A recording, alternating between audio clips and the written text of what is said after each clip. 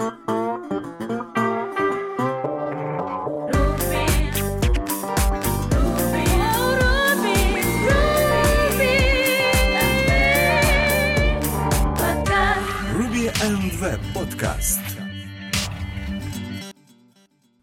Всем привет! Сегодня 11 число, 11 месяц, 45-й выпуск 7 сезона подкаста РВПод.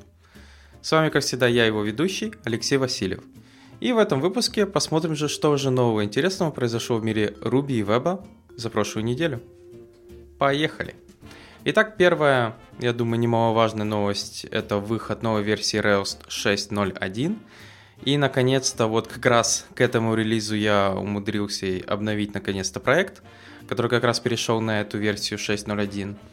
Поэтому не буду рассказывать, какие же там изменения, в основном это багфиксы, но расскажу по своему опыту, насколько было тяжело обновлять проект. Понятное дело, проект был недостаточно тяжелый, имеется в виду небольшой, и я надеялся, что пройдет все более-менее гладко. В первую очередь, понятное дело, у нас были тест-coverage, который мы проверили, прогнали, посмотрели, что все хорошо. Были определенные тесты, которые начали падать, которые мы начали смотреть, что же там происходит. И вот из тех изменений, которые мы засекли, первое — это новый автолодер, то есть про который уже рассказывалось несколько выпусков назад. В нем как раз вот из-за его изменений пришлось кое-что поменять в инициалайзерах. А что именно? Если вы используете такие вещи, как Active Record Attributes, я надеюсь, хотя бы слышали про эти вещи, это возможность описать сериалайзер, десериалайзер для поля в базе данных. То есть, например, мы это используем для того, чтобы шифровать, дешифровать внутренности. То есть внутри базы данных лежит зашифрованное значение, когда Active Record их подгружает, через вот как раз Attributes мы их, получается, дешифруем, работаем с ними как дешифрованными данными в Ruby, но когда сохраняем назад, оно шифруется в обратную сторону. Или популярный у нас это downcase string. Это специальный такой мы создали тип, который делает каст. Каст имеется в виду, он и сериализует, и десериализует одним и тем же методом, и он просто даункейсит строку. То есть, если она забирается с базы данных, и там лежит не в нижнем регистре строчка, он ее конвертирует, и когда сохраняет, делает то же самое. То есть, это первое, что вот поменялось, это пришлось эти типы вынести из app папки и внести в либы. То есть их нельзя было туда вносить, их надо было перенести в либы, и в инициалайзере, где мы их регистрировали, их надо было просто напрямую рекварить. Вторая штука, которая тоже вызывала, скажем так, не ошибку, но варнинг в новом автолодере, это как раз, если кто помнит, была такая проблема с интеграцией OmniAuth и рельсы, что CSRF токен, он не передавался, потому что там был обыкновенный get-запрос. И это создавало потенциальную уязвимость. Чтобы пофиксить это, надо было создать такой себе middleware на уровне контроллера, который как раз этот CSRF токен проверял, ну и плюс перейти с get на post, то есть генерировать пост, в котором посылать этот токен, и этот middleware в OmniAuth должен это был проверять. Мы не используем никакой гем, мы просто добавили этот фикс в наш проект. В инициалайзере мы немного написали настройки OmniAuth, и, понятное дело, поскольку там внутри находился контроллер, то новый автолодер, он ругался на хелперы. Это вот, кстати, наверное, первый минус автолодера. Он может ругаться на какие-то вещи, которые вы вот начинаете искать и не понимать, что же происходит. И он говорит, типа, ошибка в environment RB 7 линия, где просто написано автолод рельсы. И ты не понимаешь, что с этим делать, как с этим жить. Поэтому ошибка, я бы не сказал, что очень такая объясняющая. То есть он ругается на хелперы, и ты пытаешься понять, что же происходит, почему он ругается на хелперы, как с этим... Почему хелперы именно ругаются, хелперы вроде валидны, а оказалось, что поскольку контроллер грузится в инициалайзере, ну, существует Action Controller Base, то он ругается вот на хелперы, которые там присутствуют. Поэтому будьте внимательны, этот Z-Work, я бы не сказал, что все перестало из-за него работать, но deprecation надо было пофиксить. Эту проблему я как раз пофиксил. Есть такая штука Active Support, OnLoad, Action контроллер, по-моему. И там как раз мы добавили весь этот код. Еще интересная штука, которая произошла, это то, что у нас был такой метод after save on update, который испарился и пришлось перейти на after commit, что как бы логично. И также пофиксить в JavaScript определенные хедеры при посылке на backend. Вот это была уже какая-то проблема с интеграцией между типа фронта и бэкэнда. Там, кстати, новый Sprockets, у которого надо добавлять теперь assets config manifest.js, в котором, кто не в курсе, новый Sprockets, наконец-то в 2019 году 4-я версия начал собирать source мапы, поддержка ECMAScript, то есть ура для кого-то. И появилась у них такая штука, это Manifest.js. Идея заключается в том, что когда вам надо было добавлять, описывать новые JavaScript или CSS файлы, вам надо было в Ruby коде вот в этот массив, что прикомпилировать, добавлять постоянно. То есть по умолчанию он только собирал application.js и application CSS, а остальное вам надо было дописывать в Ruby. Теперь же есть вот специально этот манифест файл, в котором через не переменная, а definition link 3 и link directory, если не ошибаюсь, можно как раз указывать эти новые файлы для сборки. То есть теперь вы не модифицируете рубишный скрипт, а если вам надо собрать новый JavaScript файл или CSS файл с прокетсом, вы это дописываете в манифест. Вроде бы как удобно, но мне все равно пришлось в рубишном инициалайзере это тоже оставить. То есть оно как бы без манифеста не собиралось, но и без указания в Ruby коде тоже почему-то не собиралось. Также, скажем так, там тесты пришлось немного переработать, поэтому и некоторые bin-файлы со свойствами, это вам лучше использовать такой ресурс, как RailsDiff. Он достаточно удобен, чтобы понять, что изменилось, как оно работает, какие там конфиги, инициалайзеры, вот это все изменилось. То есть можно, конечно, использовать Rails Update, я его тоже пользовался, но поскольку diff достаточно тяжело читать, смотрите внимательно, то есть, чтобы, получается, у вас там, если появился новый какой-то в инициалайзере файлик, он у вас тоже, или там какой-то изменился конфиг, например, в environments development или тест. Например, в тест я заметил, что у них конфиг cache classes теперь не true, а false, вот, в Rails 6, поэтому я это тоже поменял в нашем проекте. И там Puma конфиг поменялась, сам вот этот новый загрузчик Zatework, он, получается, немного поменял, то есть под него некоторые файлы были названы неправильно, пришлось их тоже менять, поэтому я бы не сказал, что все стало там плохо или нерабочее, но вам надо вот самое больше вот это варнингов именно надавал этот Zatework. И немного нам пришлось пофиксить определенные тесты, которые там, например, неожиданно начали падать, потому что в браузере неожиданно почему-то при обновлении рельсы начал отрабатывать, как это называется, HTTP кэш, то есть когда вы присылаете if not modified и tag, он может присылать 304 и без content body. У нас как бы эта фича есть, но в тест-environment она никогда не срабатывала. Тут неожиданно в тест-environment после обновления с RSpec, возможно, это еще связано с тем, что RSpec официально, он там пререлиз, он еще не полный релиз. Мы просто на него перешли, и они начали падать.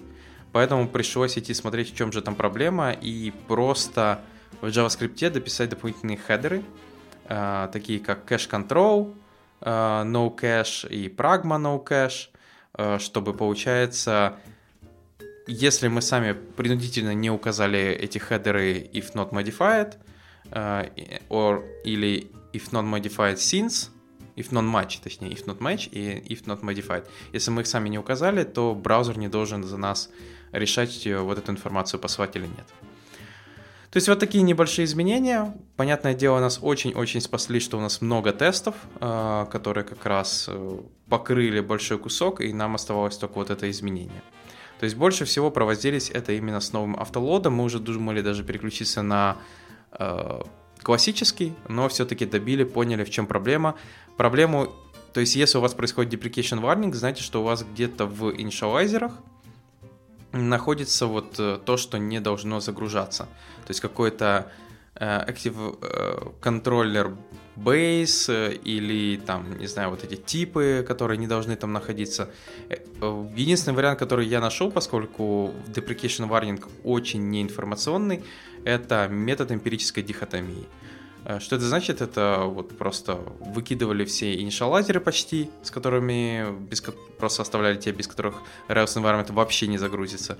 Смотрели, что warning пропадал, и по одному файлику закидывал назад в инициалайзер, пока не находил тот файлик, из-за которого начинались deprecation warning. Так как раз и нашелся вот этот OmniAus с его патчем, который именно CSRF Protection фиксит. Поэтому, я думаю, обновляйтесь, хотя, опять же, зависит от того, насколько большой у вас проект, что в нем есть.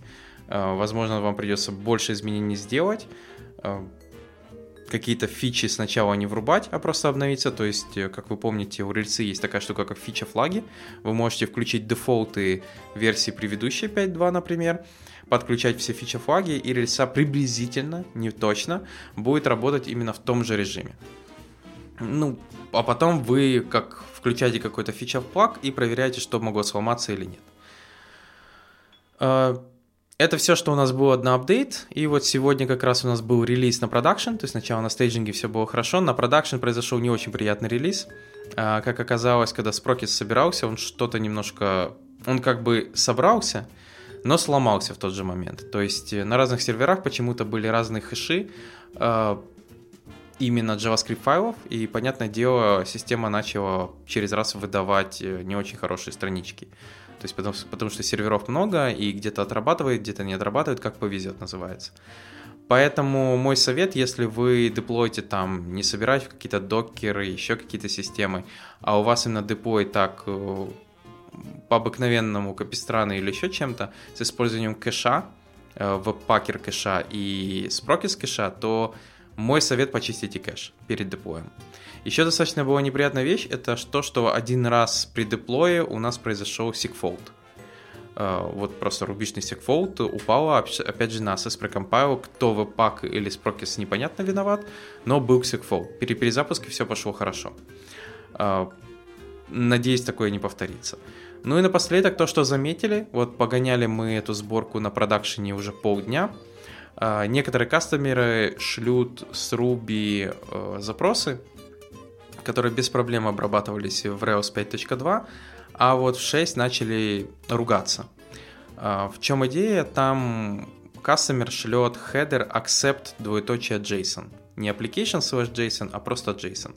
И если, я так понял, 5.2 просто это игнорировало или там могло как-то зафулбэчить на JSON, то шестая версия просто ругается 406 кодом, говорит not allowed, и просто дает ошибку, что это инвалидный мимитайп. Поэтому вот если вы там в 5.2 ожидали вот так, то теперь вот шестая стала более, не знаю, наверное, строгая. То есть теперь она ругается, и вот если у вас есть какие-то error-системы, то, возможно, вам стоит вот этот mimi-type error, инвалид, добавить в ignore, поскольку это как бы кастомер виноват, а не ваша система, поэтому пусть фиксит свой accept header. Это все, что я могу рассказать по своему экспириенсу, назовем это так, обновление на шестую рельсу. Хотя, как я сказал, проект там был небольшой. Вот просто будьте готовы, что может вот сам автолодер, конечно, вы можете легко переключиться на классический и работать дальше, но вот мне пришлось чуть-чуть именно повозиться, чтобы понять, где, почему он ругается. И не все, кстати, еще одна такая штука, не все гемы до сих пор, то есть они многие обновлены, но релизы не вышли, и приходится часто брать именно из GitHub, или Git. Что как бы я бы не сказал, что очень серьезно, так, то есть приходится вот только вот такие небольшие штуки делать, что этот гем уже обновился, он работает, но версию Ruby Gems еще не выпустили, ладно, возьмем с мастера. Вроде бы ничего всего серьезного, там пару гемов просто из мастера. А дальше перейдем к другим новостям.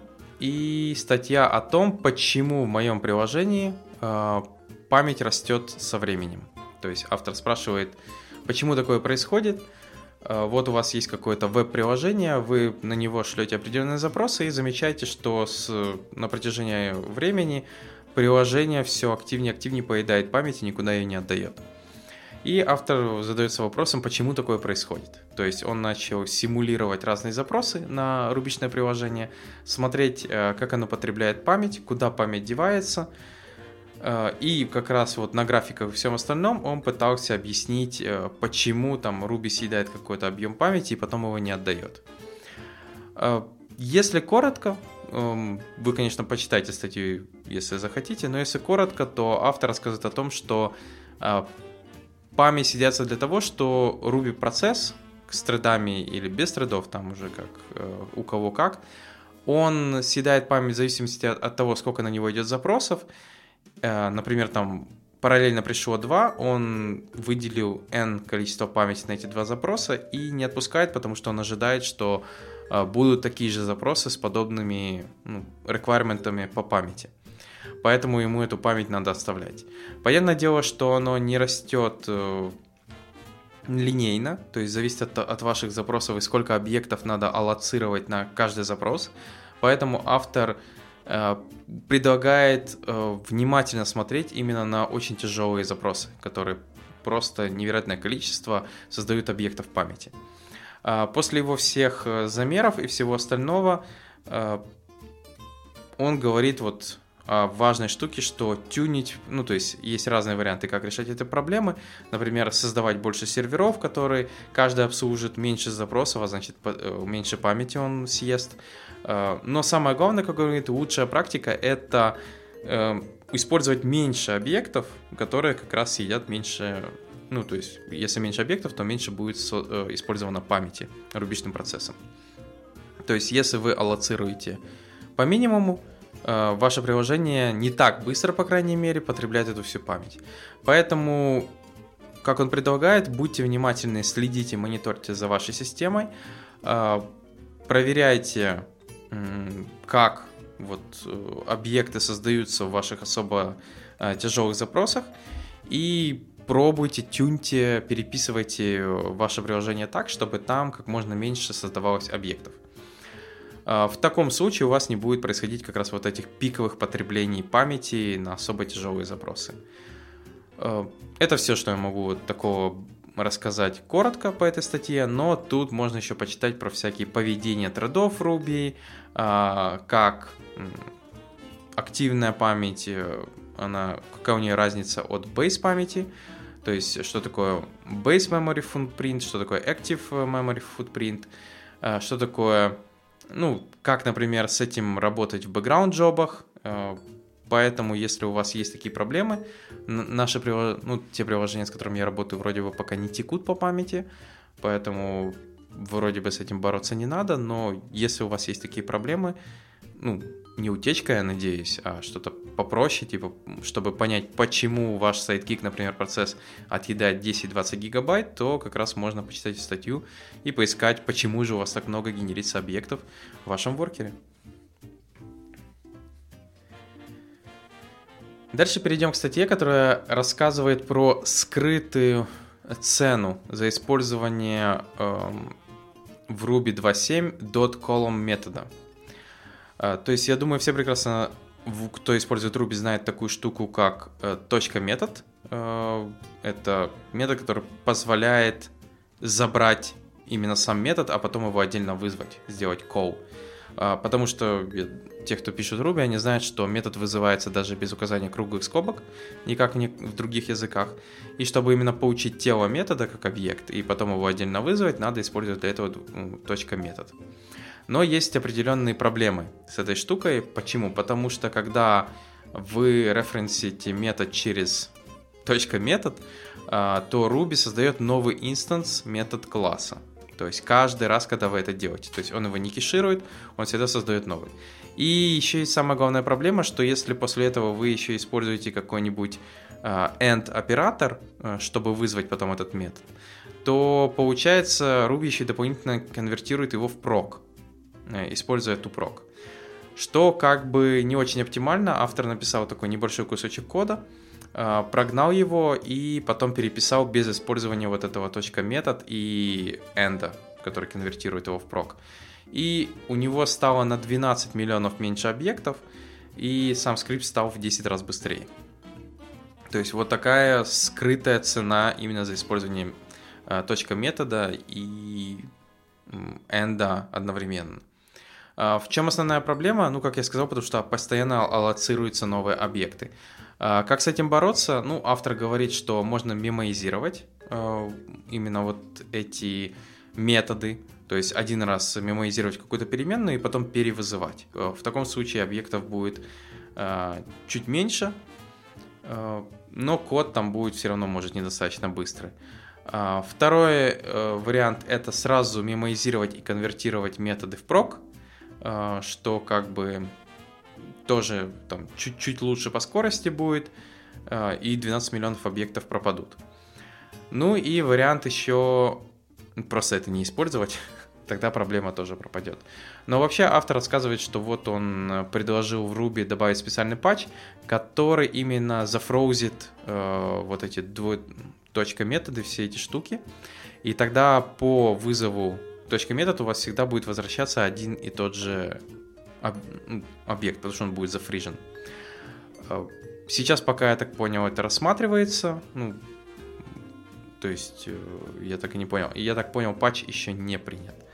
Но в любом случае, если он будет... Ага, вот как раз пока я пишу эту новость, то я так понял, что он уже принят.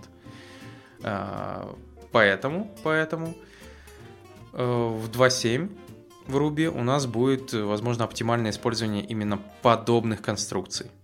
Я, честно говоря, особо не использую подобные вещи, именно .метод, чтобы забрать метод и потом куда-то его пробросить там в какую-то chain операцию. Автор говорит, что ему это нравится штука, особенно совмещать .метод с .then или yield self, если кто еще помнит такую вещь, чтобы композить разные функции типа в pipeline.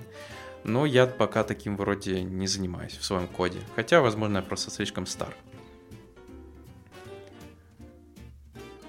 Следующее это, я бы, наверное, больше назвал заметка, а не статья. Это в блоге именно Heroku, который рассказывает о том, как они, ну, я, наверное, скажу, попробовали Sorbet.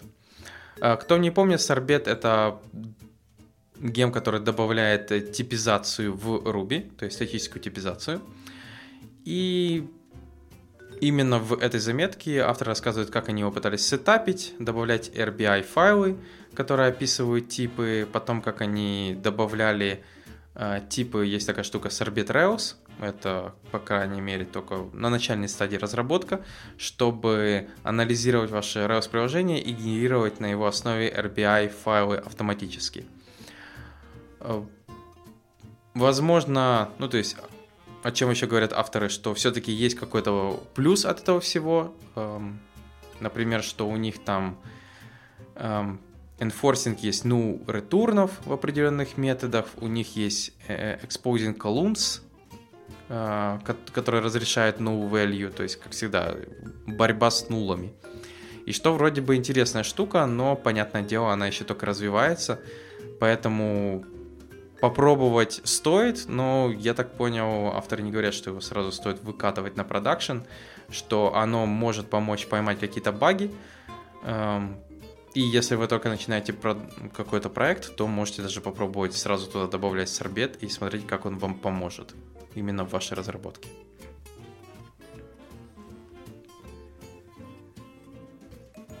Ну а далее перейдем к новостям из мира веба. И первая новость — это новая версия TypeScript 3.7. Тут достаточно много разных изменений. Те, которые мне показались интересными, это optional chaining добавили. Это, кто не помнит, знак вопроса точка. То есть, если вы там какой-то JSON активно пытаетесь забрать из третьего уровня ключ, то и не знаете, есть ли это все, то можно писать там a или foo, знак вопроса точка, bar, знак вопроса точка, там, buzz и так далее. То есть, чтобы, получается, он вернул или null, или, получается, именно то, что есть по этому ключу. Также есть такие вещи, как nullish less, это два знака вопроса, которые типа или то или другое. Ну, то есть, что это означает? Вы пишете какой-то foo, 2 знака вопроса и потом bar. Что это означает? Если foo существует, то присвоить foo, а если нет, то bar. Вот как-то так. Это, я так понял, сокращенная форма от знака вопроса, то есть А, знак вопроса А, двоеточие Б. Вот это чуть попроще. Главное, чтобы читалось, честно говоря, чтобы все понимали, что имеется в виду. Добавили assertion function, то есть который просто проверяет true значение и говорит, что если не true, то это рейзит ошибку. Я думаю, основное использование это какие-нибудь типа тесты. Ну и там разные дополнительные улучшения. К сожалению, не все это TypeScript я особо не использую, поэтому у меня нет каких-то там таких вещей, которые бы были бы интересны. Есть, понятное дело, изменения, которые что-то ломают, то есть класс field migration какие-то, fully truly чеки и много-много другое.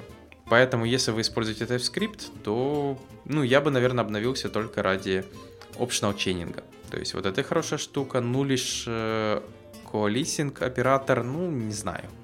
Я бы не сказал, что настолько он интересен. Для меня не проблема писать А, знак вопроса А, двоеточие Б.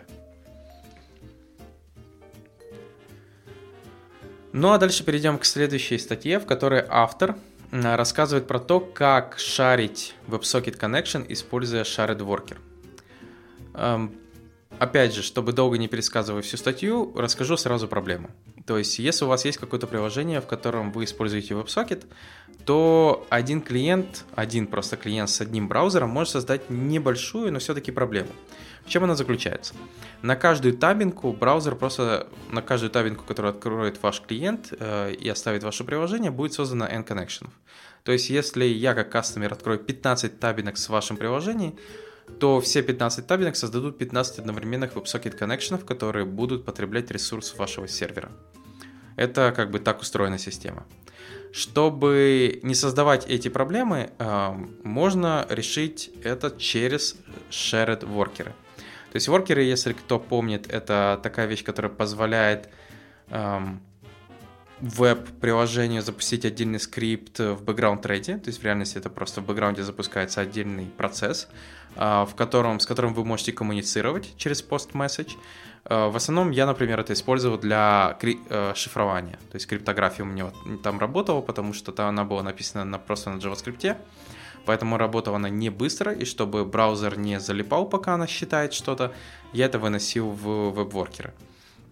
Вот. И получается, что веб-воркер это достаточно удобная штука для каких-то там тяжелых вещей, еще чего-то. Но также есть другие интересные штуки, есть shared веб-воркеры. Это тип веб-воркера, который может быть доступен с разных браузер-контекстов. То есть разных окон, айфреймов и там даже других воркеров. Что это нам дает? Что, используя shared worker, вы можете его использовать как single client connection понимание. То есть получается, если пользователь открывает одну табинку, вы инициализируете shared worker, внутри shared worker вы инициализируете WebSocket Connection и начинаете им пользоваться. Если пользователь открывает другую табинку, вы пытаетесь заинициализировать shared worker, и он просто переиспользует тот, который уже есть, который был создан. И вы получаете тот же самый WebSocket Connection. В таком случае, сколько бы таб не открыл ваш пользователь, табинок не открыл, вы будете все равно на него, на один его браузер, именно браузер, получать один connection. То есть, если он откроет Firefox, получит еще один. Подход интересный, поэтому для тех, я думаю, у кого вот есть такие проблемы и вы бы хотели их решить, вот можно как раз попробовать посмотреть на использование shared webworker.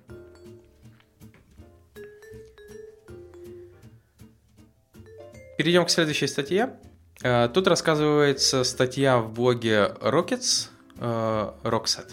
извиняюсь, которая рассказывает о том, как писать client-side SQL query parser, используя Antler. ANTLR.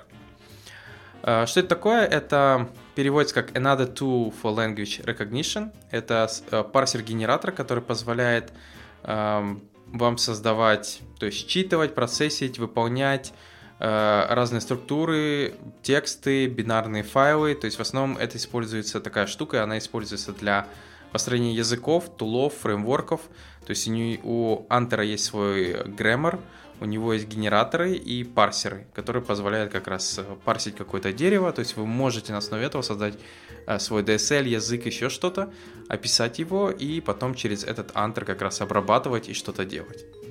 И в данном случае автор рассказывает, как с использованием Антера можно создать свой grammar для парсинга SQL. То есть вы описываете именно, как должен парситься ваш SQL, что он, как он будет работать, как он разбивается на какие части, потом вы строите по нему дерево через Антер.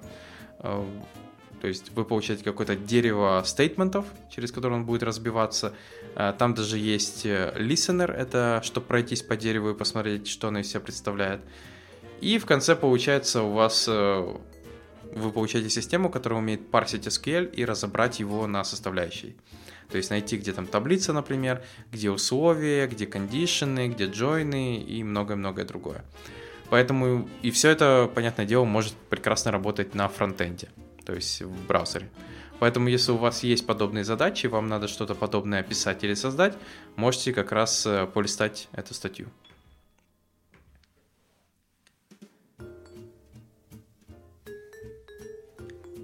Хорошо, перейдем к следующим интересным новостям из мира Ruby. Первая — это ссылка на GitHub, которая показывает такой репозиторий под названием Prism. Prism — это как бы даже не знаю, это не фреймворк, это такой сборщик для создания веб-приложений с использованием Ruby и WebAssembly. То есть, это фреймворк будет. Это фреймворк, на котором вы, получается, пишете свой код на Ruby. Он, используя mRuby и mNescript, пересобирает его в WebAssembly и потом запускает у вас веб-приложение. Понятное дело, что WebAssembly недостаточно, чтобы на основе него создать какой-то веб-фреймворк, поэтому есть еще дополнительный runtime слой, который именно запускается в доме и работает с ивентами, с WebAssembly и строит ваше приложение. Понятное дело, что Prism, он сейчас как бы в такой альфе, наверное, просто при-альфе. Экстримная альфа, я бы сказал так. То есть поиграться им можно, и это сейчас максимально, что можно сделать, разве что еще подключиться к проекту, если вам очень нравятся подобные штуки. Но в основном идея заключается в том, что вы описываете на Ruby типа подобие React компонента, но он называется Prism компонент. Указываете, там есть initializer метод, render, потом просто говорите, что вам надо замаунтить это приложение, и через WebAssembly и вот этот JavaScript слой ваше приложение будет отрендерено на веб-странице, на вебе. Зачем это использовать? Это хороший вопрос. Сейчас, понятное дело, это такая больше интересная игрушка, чем что-то практическое. Но, возможно, в будущем это вырастет в что-то серьезное. Какой-нибудь серьезный game engine или еще какая-то вещь, которая позволит именно через Ruby писать, типа WebAssembly код, в котором там находится, пусть будут какие-то расчеты, математика, еще что-то, и выплевывать это и рисовать какие-то формы, кнопки для этого интерфейса.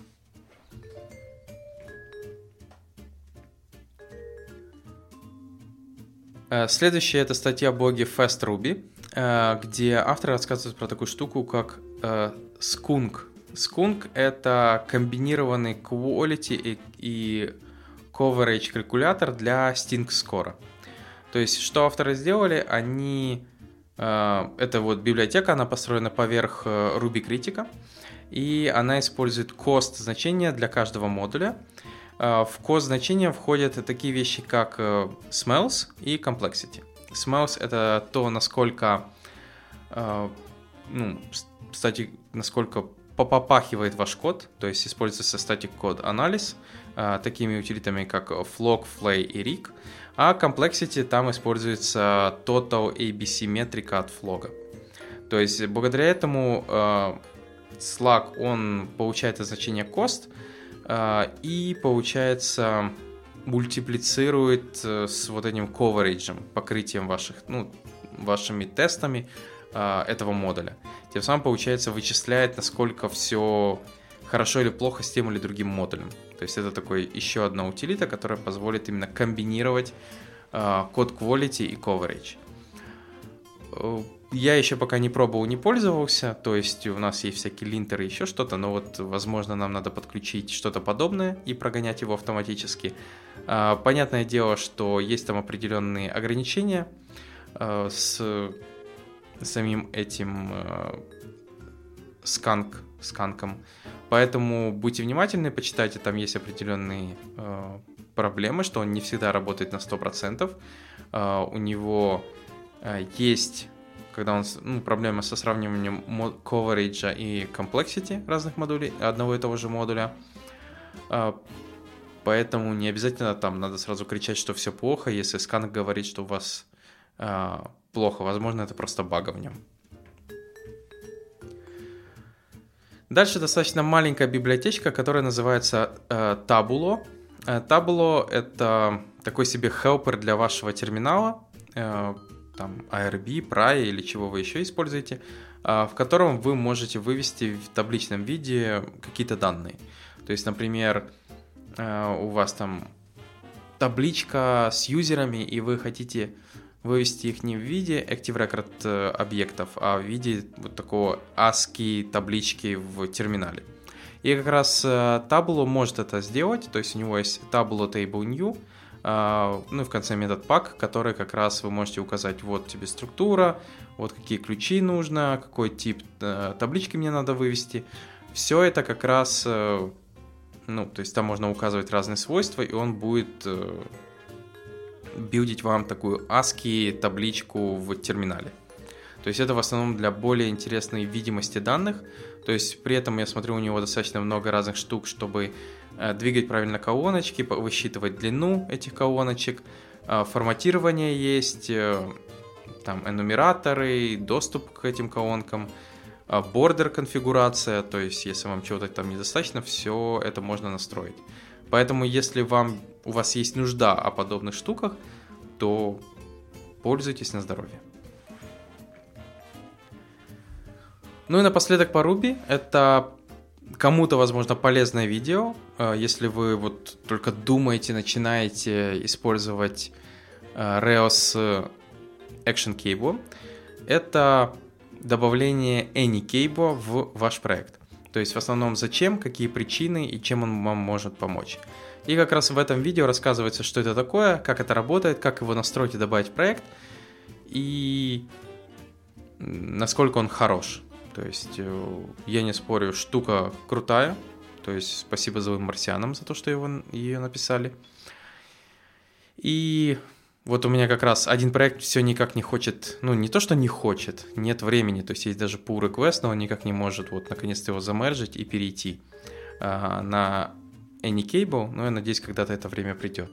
Но проект вот находится в такой стадии, что я надеюсь, там через месяц, через два туда также успешно AnyCable пойдет, и мы сможем наконец-то понять, насколько хорошо и эффективно он работает по сравнению с Puma, потому что Puma, конечно, рубишная, она потребляет вот чисто для веб-сокета достаточно много памяти. И еще и CPU. На удивление, она еще немного так неплохо работает и бьется в CPU. Надеюсь, как раз с использованием AnyCable мы сможем это немного уменьшить нагрузку на сервера благодаря именно использованию этой технологии. Ну а тех людей, с которыми я работал, с другими, которые уже перешли на AnyCable, в основном хорошее впечатление. То есть там, понятное дело, будьте внимательны. Не все так просто. Там работа, например, с сессиями, куками, данными. Там есть определенные различия, которые надо понимать и к ним быть готовыми. То есть переписывать немного свой код, когда вы будете переходить на AnyCable.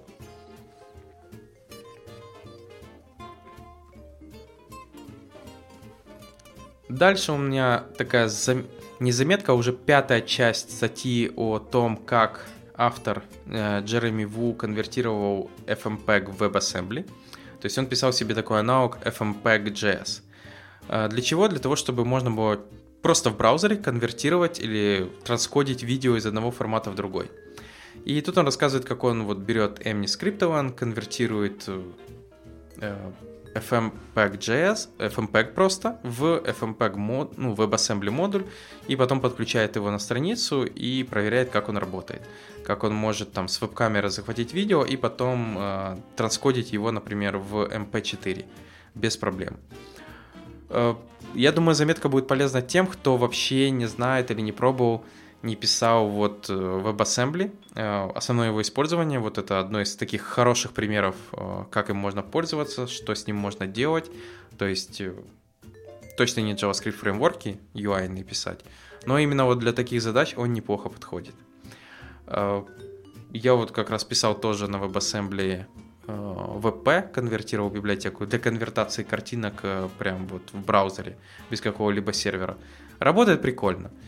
Но это вот единственное, на что я нашел его интересное использование. То есть всякие конвертеры, криптография, там, я думаю, WP, ну и Game Engine, я думаю, там WP просто прекрасно засияет в вебе. Дальше это библиотека для Node.js, которая называется Sharp. Sharp — это Node.js модуль, который конвертирует большие картинки в какие-то другие форматы, такие как JPEG, PNG, WP, ну, разных размеров. При этом в основном он быстрее работает, чем разные другие аналоги, которые используют ImageMagick и GraphicMagick, за счет того, что он использует библиотеку libvips. Кстати, достаточно очень крутая библиотека, если вам надо конвертировать картинки. И вот, например, 6-я версия рельсы, которая использует вот этот вот Active Storage, она тоже перешла с MiniMagic на Image Processing Game, если не ошибаюсь. И в нем как раз используется тоже не ImageMagick, а libvips, который достаточно более эффективно и быстрее работает с картинками и поддерживает больше форматов. То есть, если вам надо какие-то другие форматы, libvips с этим справляется. Поэтому, если вы будете переходить на 6-ю рельсу, вы можете еще заметить вот это изменение с картинками, с вот этими ресайзами и со всем остальным. То есть, сама библиотека Sharp, она поддерживает разные форматы, то есть, такие как, ну, то есть, она умеет считывать JPEG, PNG, WP, TIFF, GIF, SVG, а отдавать, конвертировать JPEG, PNG, WP или TIFF. Ну и также всякие там uncompressed, raw, pixel data, что-то типа такого может выплюнуть. Достаточно быстрая, оптимальная, то есть поэтому если у вас есть Node.js, там, не знаю, возможно, serverless или просто сервер, на котором вы занимаетесь конвертацией картинками, или там воркер на ноде, то можете посмотреть на использование именно Sharp, на замену именно, что вы там используете с ImageMagick. Дальше штука, которая вот не уверен, что будет полезна всем, но все же, это Tenko. Tenko — это Pixel Perfect, как тут пишут, 100% spec compliance JavaScript парсер, написанный на JavaScript. То есть JavaScript парсер написан на JavaScript. Поддерживает, то есть парсит он как ECMAScript 6, так и до 11. То есть поддерживает разные эти штуки, как regexpy, стрикты, модули, то есть у него ST дерево есть ES3, Acorn, Babel, ну если надо. Ну и тесты, он покрыт тестами, поэтому это вот достаточно круто, радует. Для чего это может быть использовано, если вам надо, не знаю, написать какой-то типа свой линтер или еще какую-то штуку, и для этого вот вам нужен JavaScript парсер. И при этом он будет тоже написан на JavaScript, что достаточно неплохо, потому что этот очень достаточно такой маленький, компактный. Еще использование, если вам, ну, допустим, не линтер нужен, а какая-то система, которая пройдется по коду и замодифицирует нужные функции или методы. То есть такая, как JS Code Shift, типа что-то такого, то вот можно тоже для этого попробовать использовать Tenko. Ну и напоследок, достаточно простая, но, возможно, будет юзабельная библиотека для тех, кому нравится работать с анимацией и партиклами. Это Proton. Это JavaScript Particle Animation Engine. То есть вышла уже 4-я версия, как я понимаю. И тут есть достаточно много разных примеров, которые можно использовать как на своих сайтах с какой-то там крутой Particle Animation, так и, например, в Game Engine. Ну, если вам там надо, например, дождь генерить, какие-то молнии или у вас там, например, какая-то космическая игра, летает кораблик в космосе, и когда он попадает там в метеориты, он разлетается на куски, вот эти все партикулы, вам надо как-то отрисовывать, то для этого можно как раз использовать Proton. Это то, что вот мне пришло в голову, где его можно использовать. То есть у него есть multiple render, как описывают авторы, его достаточно просто использовать.